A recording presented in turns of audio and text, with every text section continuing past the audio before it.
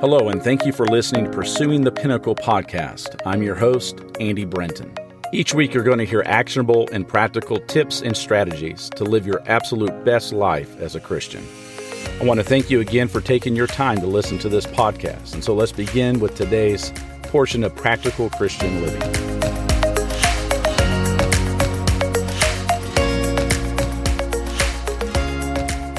Now that we're beginning to see some of the regulations and guidelines loosened due to the COVID-19 pandemic, many congregations are opening their doors with a minimal number, but they're still opening their doors. And so it reminds me of the importance of worship. Think about Cain and Abel. We know the account of Cain and Abel, but why did the Lord have respect for Abel's offering, and why did he reject Cain's offering? Hebrews 11 and verse 4 tells us, by faith Abel offered to God a more excellent sacrifice than Cain. And so reading the text, we notice Abel offered his sacrifice by faith, but Cain did not. Romans 10:17 says, so then faith comes by hearing, and hearing by the word of God. So faith comes by the word of God, and when we think about Cain and Abel, Abel offered his sacrifice by faith or according to the word of God. If we worship God by faith, we worship as the Word of God directs us to worship. But do we really do that? When an Israelite wanted to make a sacrifice, he didn't just walk out to the flock and look for and pick out the first animal that happened by. When he took it to the priest to have it offered, he had a significant role in participating in the sacrificial process. It wasn't something that he could just do off the cuff, so to speak. The same is true with you and I. We can't be flippant about our approach to worship.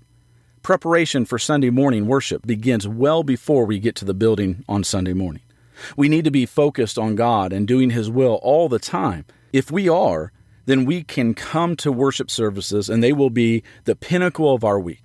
Unfortunately, too often we stumble out of bed, pull on some dress clothes, and make our way to the building, not having given a single thought to Bible class, if we even make it to Bible class. We come in late and we rush to find a seat near the back, and if the sermon goes too long, we start to fidget in our seats and we wonder why this preacher has to be so long-winded. Doesn't he realize that I had plans this afternoon?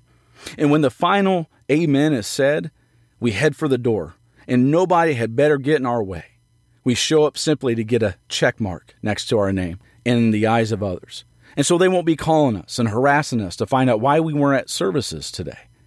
All of that is not the approach we need to have when preparing our hearts to attend worship services. Jesus said in Matthew chapter 15 and verse 8, these people honor me with their lips, but their hearts are far from me. The point Jesus was making, as he was quoting from the book of Isaiah, was that the people of his day were just like those in Isaiah's day. They were just like those in Malachi's day. And many are just like that today. People are not engaging in true worship. They are simply offering lip service to God, thinking that He will be fooled and that He will be pleased. Jesus goes on to illustrate His point by teaching about what makes a man unclean. Jesus says that it is not what goes into the man's mouth that makes him unclean. No, that simply passes through the body and it's eliminated. What makes a man unclean is what comes out of his body, what comes out of his heart. Jesus is saying that purity in religion is not what comes from the outside in, but rather what comes from the inside out.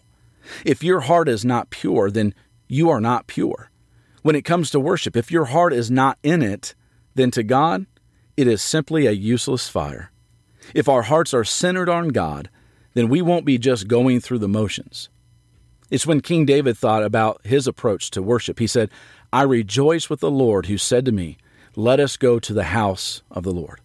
And so I ask you, are we truly glad to be going to the house of the Lord? If we are not, then perhaps we have some thinking to do about how we approach worship.